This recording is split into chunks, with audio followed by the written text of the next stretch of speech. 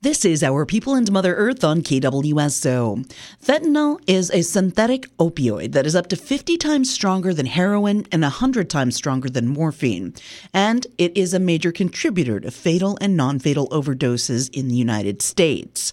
According to the CDC, most recent cases of fentanyl-related overdose are linked to illicitly manufactured fentanyl, which is distributed through illegal drug markets. Jaycelene Brisbois is the Opioid Prevention Coordinator with the Warm Springs Prevention Team. We all know there's an opioid problem. We see it on a daily basis, but that's the problem. There's no data to get out in the community. We've been trying to gather data. We've been doing community surveys. I've been working with the paramedics, just how often do you respond to overdose? How many Narcans do you use? They've actually come to my office and asked for Narcan to give to frequent overdosers, so they have it in their homes. And I told them to send them my way. They want kits, they need information, they want to learn about medicated assisted treatment that IHS offers. We can give them information. There really hasn't been anything concrete published or anything on the tribe's behalf saying the opioid epidemic actually in numbers. It's just kind of a witnessed and seen thing. But we're working on trying to steadily gather numbers, trying to see where we're at. So it's just trying to put in a story, where are we at with the opioid epidemic? If it's a few people, a bunch of people, new users, habitual users, just trying to figure out where are we really at with the opioid epidemic. Opioid prevention is relatively new in terms of addiction awareness. Fentanyl is an extremely potent opioid, and it's often added to other drugs, making them more addictive and more dangerous. Alcohol, meth, and opioids, they kind of go hand in hand, so to speak. Medicating, they're on meth so long that the high is just not getting them that high no more, so they have to look for something else. We resort to heroin, we resort to fentanyl, we resort to pain medication. We start smoking pills, injecting pills, all this stuff to find the high. And I think with fentanyl hitting the streets and more drugs getting laced with fentanyl, that fentanyl is the go-to now, but it is also the most deadly. And so, a few grains of fentanyl can kill you, and there's just no way of knowing what's in your street drugs. It's cheaper to have a handful of fentanyl than it is to have a pound or whatever of meth. So you're getting more bang for your buck, you're getting the higher high, and you're also making more. And so by the drug dealers lacing cocaine, meth, all these other drugs, sometimes weed, with the fentanyl, they're getting them hooked on the fentanyl. Whereas I'm going out in the street and I want to buy some weed, I don't know that they laced it with fentanyl. So I'm just going to keep coming back for this kind of weed because it just gets me that high. And all that while, it has fentanyl laced in it. But that was also dangerous. If you have a drug dealer out on the streets that doesn't know the amounts they're supposed to be distributing in their drugs, you can potentially overdose somebody. And with fentanyl, that's where the overdose deaths come from, is the too high of a mixture of fentanyl. Counterfeit pills can contain lethal amounts of fentanyl and are extremely dangerous because they often appear identical to legitimate prescription pills. It's likely that the user will never know how much or what substances are in these pills. So the little blue pill is what everyone talks about. They're M30s. Most people call them dirty 30s. And I can speak from experience of people I know here on the reservation is a lot of people are smoking those pills. And they're just manufactured illegally, M30s, nothing you would get from the doctor. They're just street drugs. And they're crushing them, smoking them, ingesting them. I really haven't really heard about people injecting, but it's mostly the smoking of the pills. And they're little blue pills, say M30 on them. There's only a handful of people on a reservation that, do deal the pills, but working with PD is just getting people to come forward and take a stand, getting people to really put their foot down, say enough is enough. I really haven't had issues come from the school around opioid use. The biggest thing we have in our schools is the vaping, which is very bad for kids in their young developing lungs. But it doesn't say that we don't need to be there educating kids. How bad is opioids? How bad is fentanyl? What consequences does experimenting with drugs have? And I have a school-based curriculum that I'm trying to teach myself. It's fairly new. The OHA just came out with it in the last couple of months. So I'm really trying to get my curriculum down before I go into the schools and teach the kids, what are opioids? Why shouldn't we do opioids? And what are consequences of experimenting with opioids? This is something we've been back and forth on. At Prevention, we actually did have a display that was fake, wax-made, looked like the real deal display of drugs. This is what it looks like. We had one person saying, we need to show the kids the drugs. We need to do this. But then we also heard that kids were going home and saying, that's drugs. Mom, that's drugs, and parents were giving negative feedback, or kids were coming to school saying, my mom has that at home, my dad has that at home, and we all know that parents don't like their business at home exposed. And so it's really a catch-22. I'm like, yes, kids need to know what not to do. Yes, parents need to gain knowledge to see what drugs look like, because as a parent that never dealt with an addiction, that I actually had a healthy upbringing, or didn't experiment with drugs, and your kid makes the wrong friends, they come home with the drug and you yourself don't know it, you see it and you just don't make the connection, you need that education. So I think some point we need to show the parents, the young parents, what drugs look like. And maybe the grandparents, it's grandparents raising their grandkids, and they bring home drugs. They have no idea what they are. It's just not around in their time. They wouldn't know what to expect or what to look for. So those parents need that education. What drugs look like, what should we do if we find them. Our police station does a really good job of take-backing. We have a medication take-back box in the police department as well as at IHS. Opioids have one job. Their job is to block pain from your body and give you feelings of euphoria, get you high. And so when they were made for major surgery, major injury. They're supposed to go into your brain, into your receptors. It's like a U-shaped receptor. And the opioid is like a ball. It goes, and its job is to make its way up to your brain, sit in that receptor, and give you euphoria, block out the pain, make you feel good, and then as it wears off, it exits your body.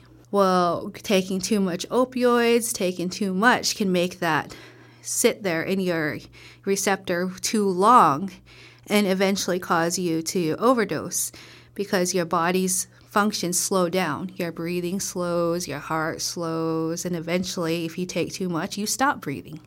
And that's what a fatal overdose looks like. But if you have Narcan, Narcan has one job. Its job is to go into the receptor where that opioid is sitting, knock it out the way, and sit there so that opioid cannot get back in there and get you high. And then eventually the opioid will exit your bloodstream. You'll sweat it out, you'll pee it out, whatever, but it exits your bloodstream. But if you're high, that Narcan's going to wear off and it's eventually exiting, and that opioid that's still lingering, waiting to jump back on there is going to do so. So that's why we're seeing people needing, I've heard from the paramedics, up to 6 doses of Narcan, because that's how much opioids they're taking. So the Narcan has one job only. It's to get the opioid receptor blocked from the opioid. As a person that's not high, just walking right now, I can shoot that Narcan up my nose. No effect. It will not get me high. It will not do anything other than block my opioid receptor. And so Narcan is used pretty much on anybody, whether intentional or accident overdose. It's better to give it and not need it than not give it. Because it has one job. My job is to educate our community. So every Wednesday, I've started hosting a opioid overdose learning session. We can come learn about opioids, what an overdose looks like, how to respond to that overdose, and I will teach you how to use the Narcan. If you're not comfortable coming directly to a class and sitting amongst peers, you can always go to IHS. If anyone has a chart at IHS, they can go and get Narcan through the pharmacy. They will give it to you. You don't have to disclose who it's for. If you use it, you just go back and get it refilled. If you have issues, if you think somebody needs more than one dose because they do fentanyl, they're into heavy doses of opioids, you can always request more. Narcan is a life-saving agent, and we'd rather have what you need than be reliant, because we all know that we have a big reservation. Our paramedics are only so many, and responding fast and in a timely manner isn't always a possibility because there can be several things going on. So that's the same with me. I work with you if you say you think you need more doses because you have family members, you have relatives that do use heavy amounts of fentanyl opioids. I will give you what you need. I think Narcan and naloxone is something everyone needs to learn how to use, because I could be walking down the street and come across somebody unconscious, and there's signs of an overdose. I need to learn how to respond. I need to learn how to jump in and save them. Every second you can give this person to come back and breathe is a chance at saving them. Every chance they're laying there unconscious, not breathing, they're sustaining brain damage. They're sustaining life-altering damage. And that's why it's important to call 911 right away and use naloxone. Because whether they want to go to the hospital or not, they need to. Maybe they did get brain damage. Maybe they fell hard and hit their head. Concussions could have happened. Our department is giving out overdose kits to every department on the reservation to just try to encourage people to have it on hand and to respond. Community members responding to overdose is the best thing we can have. So we're really encouraging people to look into the medicated assisted treatment. That we offer that program at IHS, and they help people taper off the drugs and eventually get to the point where they don't need any medication anymore, and their body has enough time to fight the triggers, fight the things, do some emotional, reconciliation with themselves. So it's not necessarily giving you another drug to fill the drug. It's giving you a drug to help you get through the pain that's causing you to use the drug. So the best treatment for opioid addiction is the medicated assisted treatment, and that has to go hand in hand with the mental health services. Why are we choosing to use drugs? What feeling are we trying to forget? What emotion are we trying not to feel? So if we can treat the holistic person for the addiction and the emotional feeling they're trying to mask, that's going to be the best treatment for that person. Every time I get people that ask me about opioid addiction, I always say the best treatment, IHS and mental health. Our behavioral health center has several people, some of them tribal, that do a great job of counseling, running group therapy. I know in my role, I'm aspiring to start a AANA kind of a group for people to come together and talk with about, what's going to keep them sober, what's going to keep them going on a day-to-day basis and not want to get triggered to go use. I think the rule is 5 days of continuous use of opioids could start an addiction. And so getting people educated, not all opioids are bad. Sometimes you need them. And that's when they come from the doctor prescribed. But when you're just looking for something to mask a higher high, something different because you're experimenting because your friends are doing it, that's when it gets dangerous, because you don't know when those drugs are coming from, you don't know who gave them to who and all this and that, so it can be lethal. But in my job, before the pandemic started, we were having great informational sessions around opioids in pregnancy, opioid in police response, and opioids in general, just learning what is an opioid. People have different definitions, but the real definition is they block pain from reaching our brain. They can also change our mental state, making us feel happy, relaxed, or confused. The most common ones come from your doctor, but the illegal stuff is, the fentanyl, the heroin, all that bad stuff. So what we're planning to do is start those informational nights again. Maybe you come and learn, maybe you have a family member you're concerned about. Maybe you have friends. Maybe you have, you're just worried about your kids. You want to know what to look for. You want to know what to keep them from. You want to know what the signs of overdose is. Maybe you just don't know. Opioids epidemic is something that's new to us, especially the fentanyl stuff. The fentanyl stuff has really picked up in the United States, and it is bad in the metro area. On the res, it really hasn't hit us yet, but that's not saying it's not being reported. There are people that have died in our community from overdoses.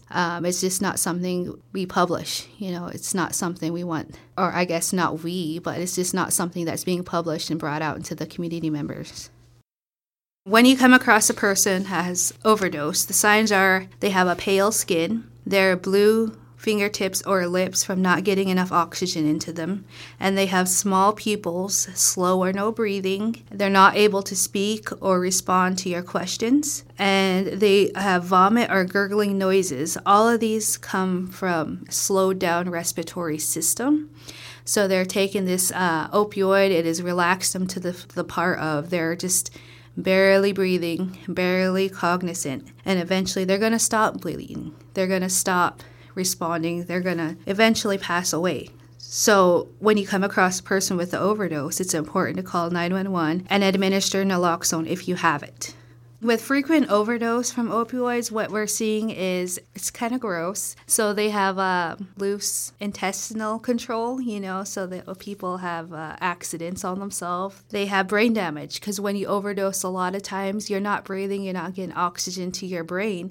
And so you're giving yourself brain damage. You're bruising your brain up, you're not giving it what it needs, which is oxygen. So a lot of time you see people who frequently overdose, they do have brain damage. And all of this is able to be repaired or be helped, but treatment is needed. People do need to reach out for help for these sorts of things because too much brain damage, that's where we get the schizophrenia, all of that different things. The best advice I'd give is just don't take drugs if you don't know what they are. You shouldn't be doing drugs in general. But my job isn't to shame you or blame you for doing drugs. My job is to keep you alive. So just like we give diabetics insulin, just like we prevent pregnancy with condoms, my job is I'm giving you tools. I'm giving you Narcan. I'm not telling you to do drugs. I'm not telling you not to do drugs. I just want you to stay alive. And eventually, I'm going to give you information about help. I give treatment, all this and that to try to get you off drugs.